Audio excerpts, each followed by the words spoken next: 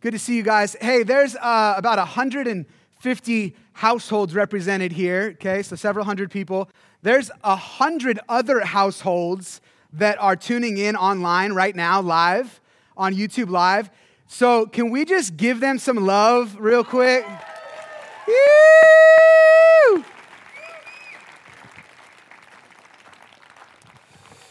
Okay, like Billy said, we are in Ephesians 5. Real quick, I want to give an update on the Chaddick family. If you don't know, Tim Chaddick is joining our team at Reality Ventura. He's not starting until January, but if this is totally news to you and you're like, what is happening? Go watch the update from August. But Tim's joining our team in in January. But they are here. They are in California.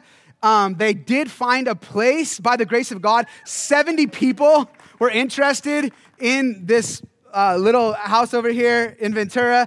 If you were one of them, I'm sorry. But they got it, praise God. They're moving in October 1st. But it didn't come with any appliances. And they're moving back from London, so they got nothing, right?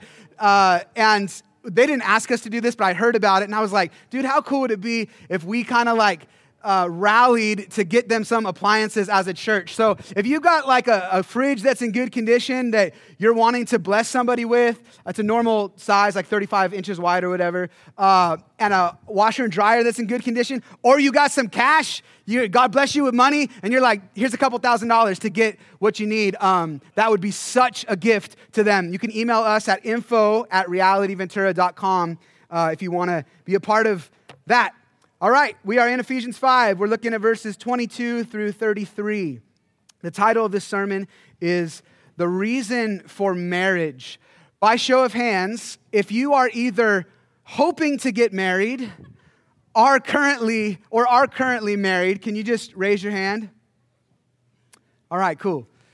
My goal today is to both call us up to a higher calling in marriage and to also hopefully liberate many of us from false ideas about marriage that can often lead us to things like frustration, disappointment, and even confusion. This will be part one of a two-part series on marriage.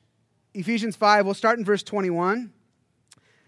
Submit to one another out of reverence for Christ. For wives, this means submit to your husbands as to the Lord. For a husband is the head of his wife, as Christ is head of the church. He is the Savior of his body, the church. As the church submits to Christ, so you wives should submit to your husbands in everything. Before I keep going, I just need to say that this is one of the most misunderstood, misused, and abused passages in all of Scripture. Really quick, we're not going to get into it today, but the Bible does not teach a hierarchy in marriage, as some have led us to believe. We are going to get into depth on what all the verses of this passage mean, what they do mean, what they don't mean, specifically this little passage we just read. And I'm going to have my wife join me for that one in part 2 of this. But we're not teaching on that today, but I did feel like I needed to say that before we got into this today. We'll continue on here. It says, for husbands, this means love your wives just as Christ loved the church. Here's how he did it. He gave up his life for her to make her holy and clean, washed by the cleansing of God's word. Jesus did this to present her, the church, to himself as a glorious church without a spot or wrinkle or any other blemish. Instead, she, the church, us, will be holy and without fault. Somebody say amen. In the same way, husbands ought to love their wives as they love their own bodies. For a man who loves his wife actually shows love for himself. No one hates his own body, but feeds and cares for it, just as Christ cares for the church. And we are members of his, Jesus' body. As the scriptures say, a man leaves his father and mother and is joined to his wife, and the two are united into one. This is a great mystery, but it is an illustration of the way Christ and the church are one. So again, I say, each man must love his wife as he loves himself, and the wife must respect her husband. This is the word of God for us today, church. Would you pray with me?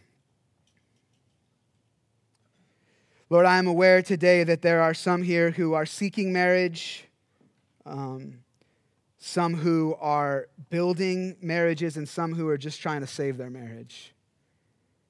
Thank you that you are able to minister to each one here. For those, we ask that you would speak to us. We ask that your truth about marriage would set people free today. For those seeking marriage, we ask that you'd give a right perspective on it. For those of us who are already in it, we ask that you would also give us a right perspective. And for those who have been gifted with the gift of celibacy or are choosing to remain single, we ask that you would give them also insight into what marriage is about according to you, so that they can minister and pray to their brothers and sisters who are married or will be someday. For the person here today who doesn't know you, we ask that you would show them your great love, even as we talk about this thing that actually reflects your relationship with us. We ask it in the powerful name of Jesus Christ. Amen. So I heard a story about an elderly man named Eugene who was once invited to an event for his friend Robert. It had been years since he had seen or heard from his friend Robert, and because he knew Robert was getting very old in years, he was delighted to receive an invitation in the mail that read, "Come celebrate the life of Robert McDonald," assuming it was a birthday party for his old friend Robert. Assuming such, he prepared for the birthday party, knowing his friend Robert was a longtime surfer with a sunny, fun disposition. He dressed himself in a Hawaiian shirt, flip-flops, and a multicolored birthday hat and showed up at this event.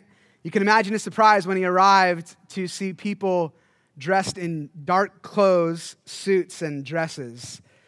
Confused about exactly what was happening, Eugene went about treating everyone as if it was Robert's birthday. He was full of smiles, making jokes, even poking fun at his old friend Robert. But he could not avoid the fact that Robert was nowhere to be found, and could not avoid the fact that it kept getting more and more awkward as more and more people arrived, seeing him dressed in his festive gear, making his jokes. A pastor soon came and invited people to be seated. Eugene thought it to be a strange thing to do at a birthday party, but went along with it nonetheless. As the pastor began to speak, Eugene soon realized that this was no birthday party at all. He had been invited to a funeral. He slowly removed his party hat, and with a single tear rolling down his face, he smiled and began to reminisce on the life of his old friend, Robert. A right perspective changes everything, right? A celebration of life funeral is different, no doubt, than a birthday party, but it can still be a very joyous occasion. However, a celebration of life funeral that you think is a birthday party will only be confusing and humiliating. A national survey on the meaning of marriage revealed that the majority of Americans believe that marriage is primarily about having one's own personal needs and desires met. It's really this idea of a soulmate that we're looking for. If I can just find the right person, then they will somehow complete something that is missing or lacking in my life. Emily and I got married very young. She was 19, I was 20, fell in love her senior year of high school. Both of our parents had been divorced, and so we feared marrying the wrong person. So we asked God to speak to us and show us who our spouse was. When he did, we also assumed that meant the other one was perfectly compatible for us. We were in for a big surprise when our first big disagreement and silent treatment showed up on our honeymoon just a few days after we were married. We started to realize, oh no, maybe we weren't as perfectly compatible as we thought. Tim Keller, writing on the subject, says, "As a pastor, I've heard married couples say over and over, 'Love shouldn't be this hard.' In response, I always say something like, 'Why believe that? Would someone who wants to play professional baseball say, 'It shouldn't be so hard to hit a fastball'?' The understandable retort is, but this is not baseball, this is love. Love should just come naturally if two people are compatible, if they are truly soulmates. The Christian answer to this is that no two people are compatible. he goes on to talk about how even if you find someone who seems to be perfectly compatible for you, marriage has a way of changing people. Right? And no one can know exactly how the other person will change until you actually get married. Each spouse, he says, must then learn to love a person who can almost at times seem like a stranger. And this can lead, he says, to a strong and tender marriage eventually. But it won't necessarily be because someone married someone perfectly compatible, for that person does not exist. A false understanding of the reason of marriage leads to false expectations, which inevitably leads to disappointment, frustration, disillusionment, and more. And we end up like poor old Eugene, who showed up to the funeral thinking it was a birthday party. Now, I am in no way implying that a marriage is a funeral. But it is certainly not your birthday where everything is just about you. So what is it about? Well, I'll tell you this much. Movies, great rom-coms and dramas and novels and magazines and TikTok and Facebook cannot tell us the meaning of marriage. If we want to know the meaning of marriage, we must look to the creator of marriage himself. Only God can tell us what marriage is truly about. So here are 5 reasons for marriage according to the principles of Scripture. Number 1, marriage is intended to image God. To be married is to exist in relationship. To exist in relationship is to actually exist like God exists. Let me explain. Genesis 1 says, "Then God said, 'Let us make human beings in our image to be like us.' So God created human beings in his own image. In the image of God, he created them, male and female, he created them."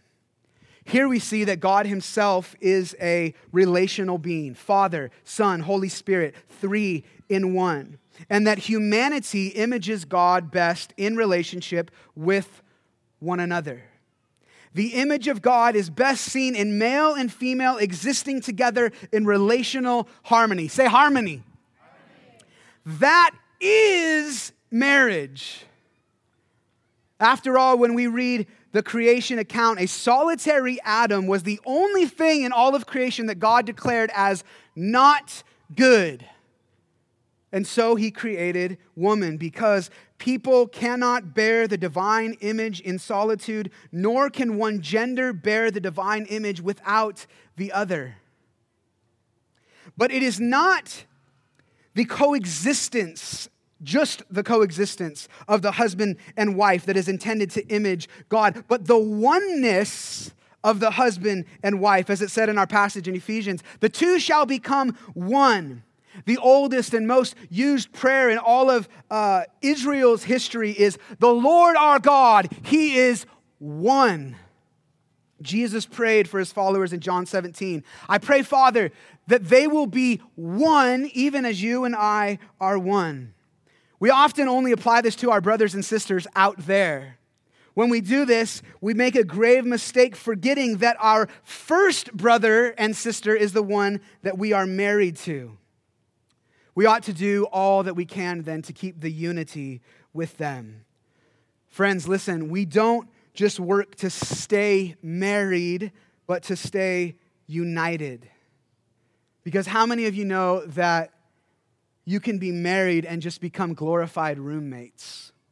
If you've been married for any time at all, you've probably gone through seasons where it kind of feels like that. But God didn't intend us to just live together, but to be emotionally, relationally, and physically connected. Every day, then, we have a choice in marriage to make our goal either connection or distance. And one of those two goals will determine then how we act toward the other, how we treat them, how quickly we do things like forgive, how we use our words, etc. But connection takes courage, as my lovely wife said to me when I was preparing this part of the sermon. It takes courage for wives and husbands to continually turn toward each other and entrust their minds, hearts, and bodies to one another, especially when we are so prone to hurt each other. But when we fight for connection and keep it, it images Father, Son, and Spirit, and how Father, Son, and Spirit are connected. And it reminds us that we were intended to have that connection with God, which is why I think it is so dang gratifying and satisfying when we experience that kind of connection with our spouses, because this is how God designed it, to have Jesus at the center and us connecting to one another with Him right there in the middle. This is how God designed it. He designed us for connection. And in this, we image God. The second reason for marriage I'd like to point out is that marriage is intended to display the gospel and goodness of God. As the scriptures say from our passage, a man leaves his father and mother and is joined to his wife, and the two are united into one. This is a great mystery, but it is an illustration of the way Christ and the church are one. Friends, did you know that when you treat your spouse in the way that Christ has treated you, it puts on display the gospel? And it actually does this first to our spouse. You can show your spouse Jesus when you treat them as He has treated you. For instance, Jesus gave up His life for us, right? When we lay down our lives and our rights and our plan and our thing in the argument, we are actually demonstrating how Jesus has laid down His life for us. When we experience the goodness of God, it has the way of transforming us. Just all by itself. You experience God's goodness and it begins to transform us. Well, part of how your spouse can actually experience the goodness of God is by you treating them like God has treated you in Christ. We have the power to reflect the gospel and goodness of God back to our spouse. Marriage was also, though, as we often talk about, intended to display the gospel and goodness of God to the world around us. For instance, you may never preach with words to your family, but every time they see you extend grace and mercy to your spouse, your actions actually preach the grace and mercy of God, which is our motivation in the first place. When we look at another verse in Ephesians 5 or Ephesians 4, where it says, we forgive one another because Christ has forgiven us. Marriage is intended then to display the goodness and gospel of God. The next one we could actually do a whole series on, but I'm just going to briefly mention it. Marriage ushers in the next generation. Number 3, the third reason is marriage ushers in the next generation. This should be no surprise to us, right? It says in Genesis 1:28, then God blessed them, Adam and Eve, and said, be fruitful and multiply, fill the earth and govern it. Jesus said something similar before He ascended into heaven. He said, go out and make disciples of all nations. Go out and multiply. It's the same kind of language. Our call as believers, married or not, is to teach people who Jesus is and to help them find Him. But for those of us who are parents, the first place we do this is with our children.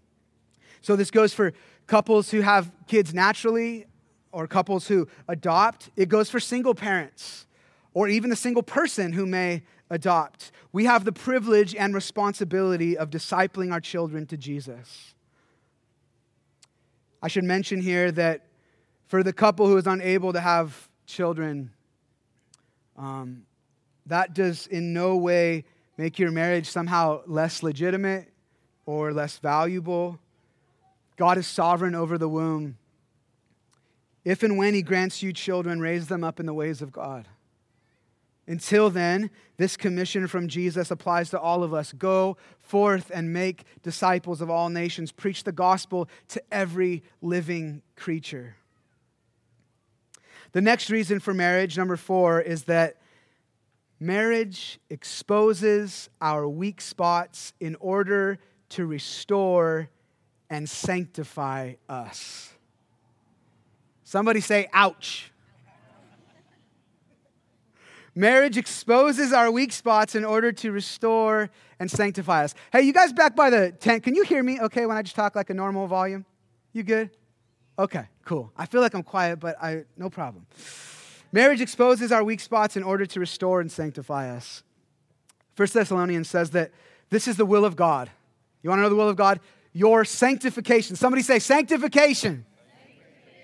Acts 3 says that someday Jesus will return and restore all things. Somebody say restoration.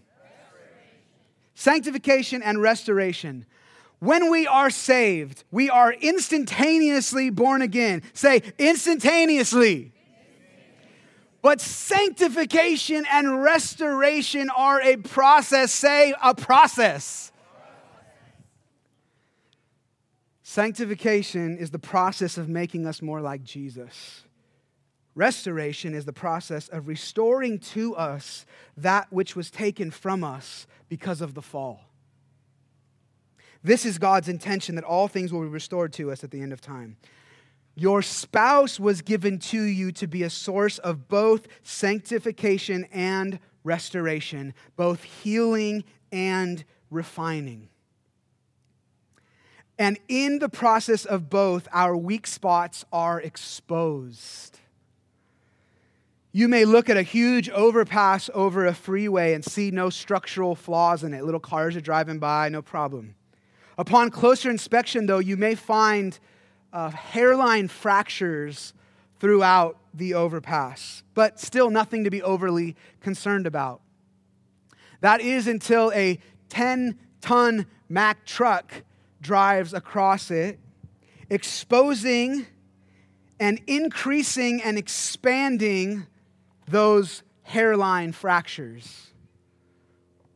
We all enter into marriage with weak spots. Some are caused by things that have been done to us, some caused by things that we ourselves have done, and some just because we were born into a sinful, fallen world with a sin nature.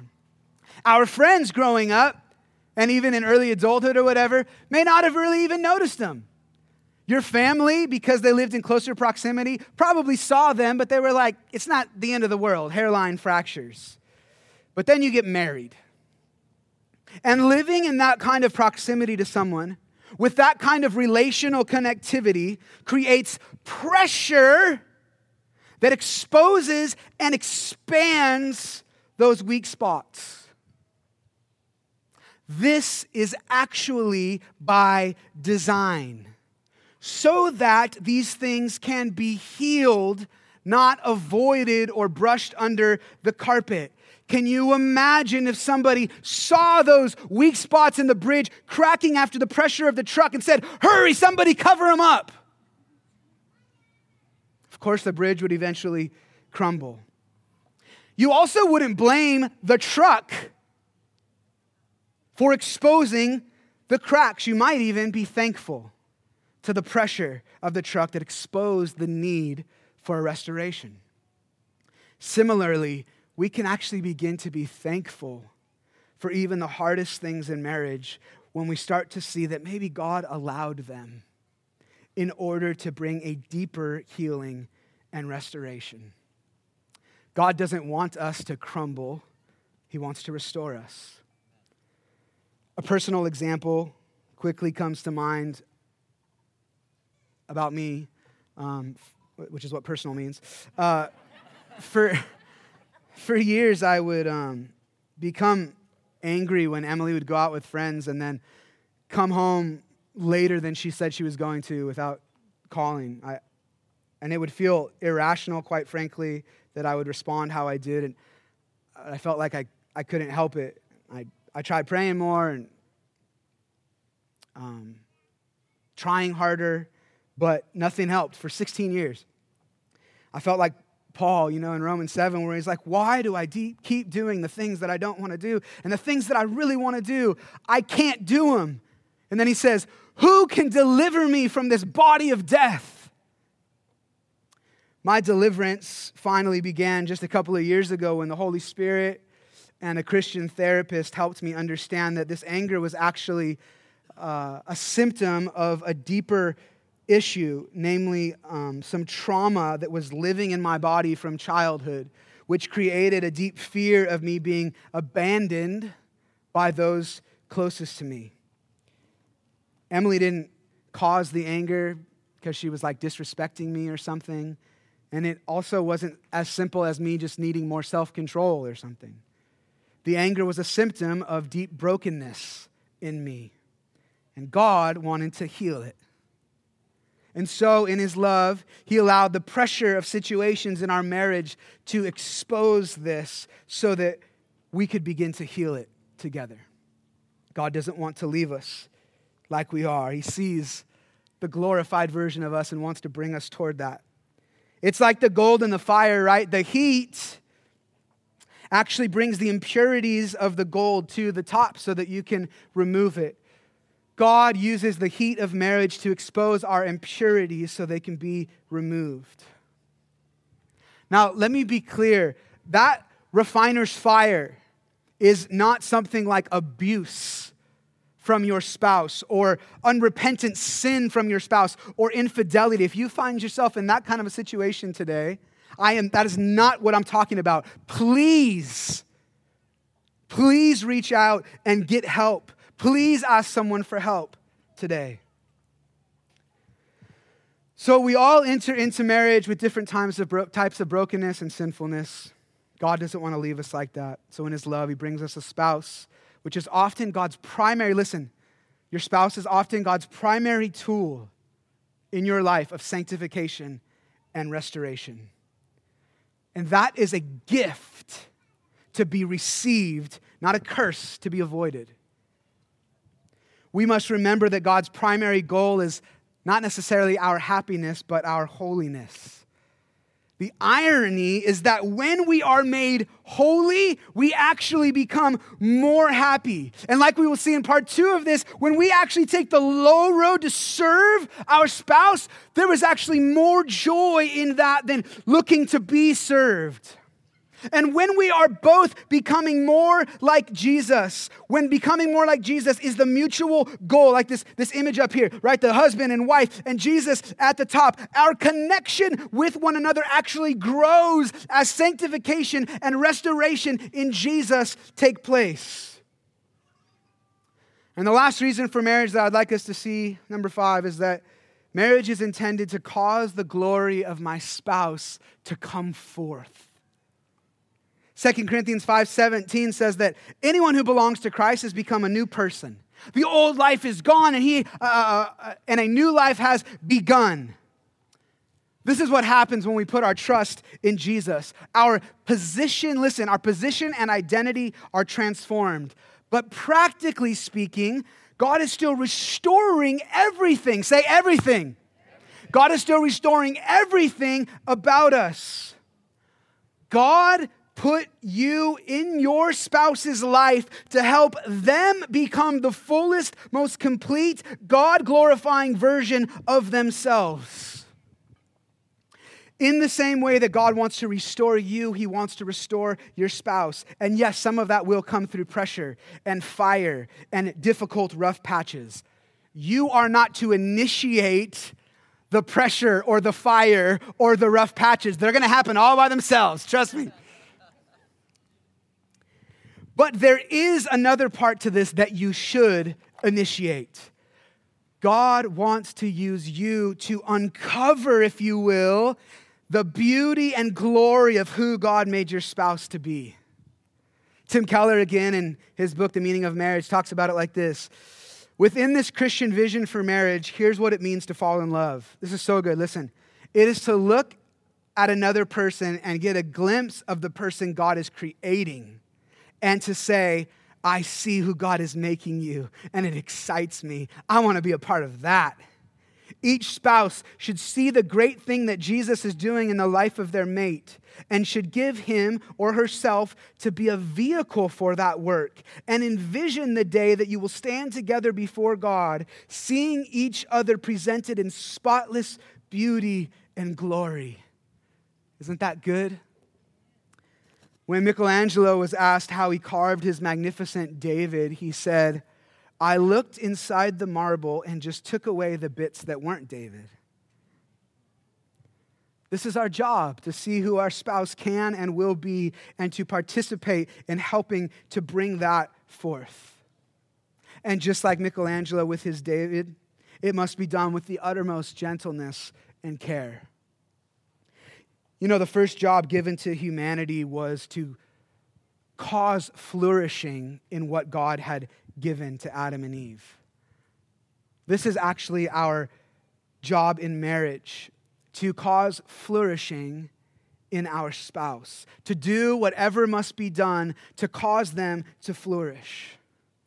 And this actually makes the heart glad. We come into marriage thinking, I gotta get gratified. But the way up to happiness is actually down to serving the good of the other. When I see my wife flourishing and I was able to participate in that, dude, that joy is so great. When she's able to do that to me and she does it so good, she has been my champion, who has championed me my entire life that I've known her. It brings joy to her. And in this, when we are mutually doing it, we then are just responding to one another saying, no, I want to make you flourish. And she's like, no, I want to make you flourish. And pretty soon we're this flourishing fussel of trees in this garden of love producing fruit for the glory of God, right? Amen. You can clap for that.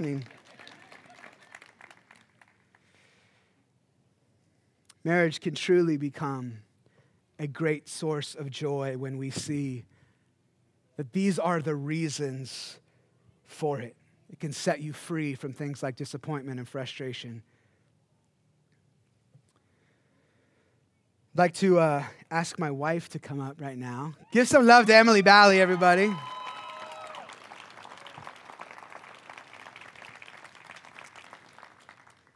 Hi, sweetheart. Hi, good morning. Got to turn that on. Just hold it down for a couple seconds. Good morning. Hi. Hi. You're cute. You're cute. Listen, I don't know where you are found in your marriage today, but Emily and I have experienced the highs and lows in every year of the last 18 years of our marriage for different reasons. And we are here today to say that God can restore anything, even stuff that comes from like deep, far away that isn't necessarily because of like your spouse. God can restore that too. And in a little bit, we're going to be over here to pray for anybody along with the rest of our prayer team. But as I was finishing prepping last night and when I was leaving this morning, I was like, hey, babe, I'm just going to call you up at the end. And if you want to say something, you can say something. I don't know if she wants to say anything. So I brought her up at a bare minimum to hold my hand. And because she's cute. But, baby, you want to say something before we... Okay. I'm ready for harvest time, guys. I got my overalls on. Okay. Beside the point, what a gnarly topic this was to see Dom work through and come to a put together sermon. Baby, you did a really good job. You did a really good job putting together a sermon on marriage. Very good job, baby. That's difficult to do. But when I was listening and when I was sitting here, I was realizing, man, there is nothing in us that meets those purposes of marriage 100%. Nothing in us can meet that 100%. And I've seen over the years God transforming us and sanctifying us, but we are far from perfect. And I just want to include all of us in this circle that there is a shape that is only God-sized in all of us. That's right. You guys know this. There's only the Lord himself can fulfill in our hearts that our spouse can't. And to cause flourishing and to reflect Jesus and to spur each other on. That is a miraculous thing. And I fall short. Dom falls short. And not just in marriage, but in my life, my one accountability is to the Lord.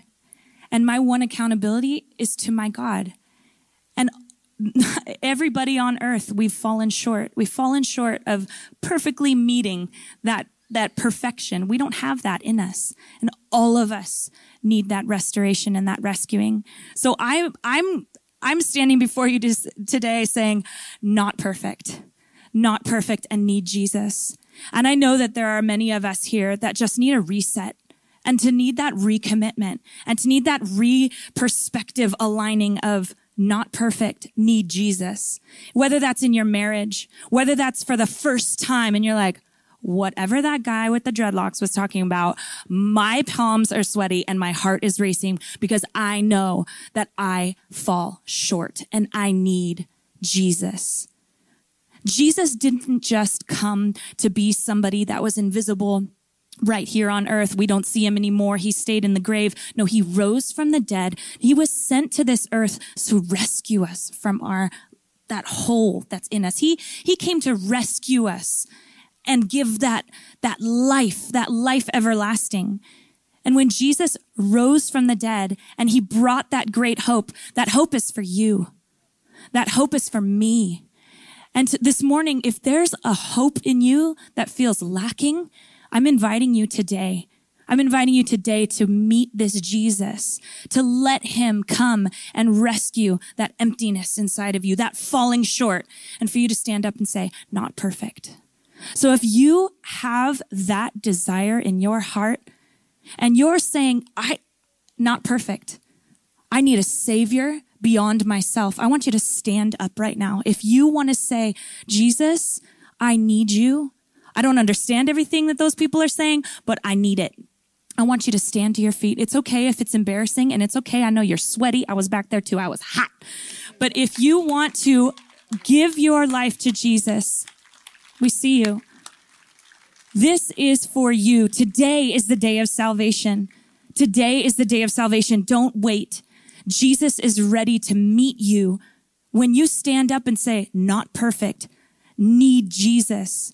That is the day that you have hope restored and you have purpose restored.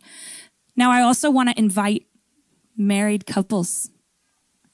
If you need a reset button, if you need to stand up and just say, you know what, I hear you. I hear the falling short in my own accountability before the Lord, not looking at my spouse and saying, baby, you better stand up.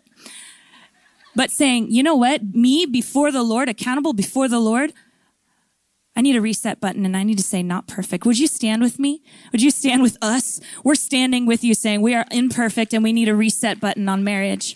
We need Jesus to come in and bring that truth, that fulfillment, that only that he can bring and he can fulfill. Thank you, Jesus. Let me pray for us. If you stood today because you want to receive Jesus, this free gift of life, you can still stand right now if you didn't stand. I want all of us to repeat this prayer first, and I want to pray for the marriages. If you need Jesus today for salvation, for your sins to be forgiven, for your name to be written in his book in heaven, for you to have eternal life. I know one young woman to my right already stood. If there's anybody else, go ahead and stand up. Either way, let's all together repeat after me. Say, God, you sent your son because I needed a savior. I turn to him now. I turn from my running away and I run to you. Forgive me of my sin. Write my name in your book. I want to follow you. I want to be healed and whole. I know that comes from you. Give me your power now to follow you and tell others about you.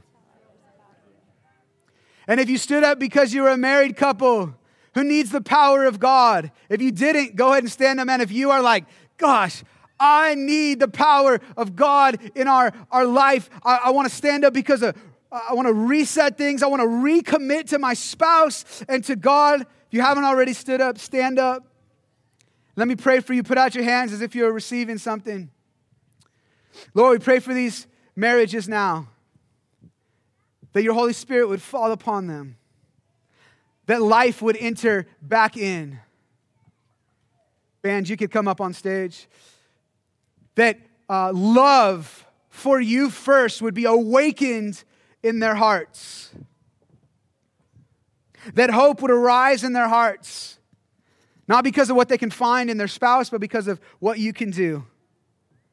Thank you that our marriage is a testament to going through deep, dark valleys and having high, fun mountaintops, and you never leaving us and us coming out better for it on the other side. Thank you that you are able to do unbelievable miracles today, beyond anything we could imagine. We ask that you would do that. As we enter into this second set, Emily and I are going to be over here to my left. There's a prayer team sign right there. There's going to be other couples, other singles. Get prayer today if you are struggling in your marriage, or if you're like, dude, I'm confused in marriage. I'm feeling disappointed. It's just been hard. It's just been hard. You walking over there doesn't say like, oh, he's got a porn addiction, or, oh, she always nags me. Or maybe it does say he's got a porn addiction, or she can't stop nagging me. But there's a range. There's a range from like, we're killing and everything's amazing, to the entire world is falling apart. Okay? We want to pray for anybody in that range. There's going to be prayer team people wearing green shirts, lanyards. By that prayer team sign over there. If you're on the prayer team, please head over there right now and back by that prayer team sign. Otherwise, let's worship the Lord. If you need to ask for forgiveness from your spouse, do that right now. Do that right now. If you need to extend forgiveness, do that right now. This is what Christ has done for us. We don't wait even for the person to get their stuff together, because Jesus didn't do that for us. He didn't wait for us to get his stuff together. He offered us forgiveness and love before we even chose to follow him. Let's do that now.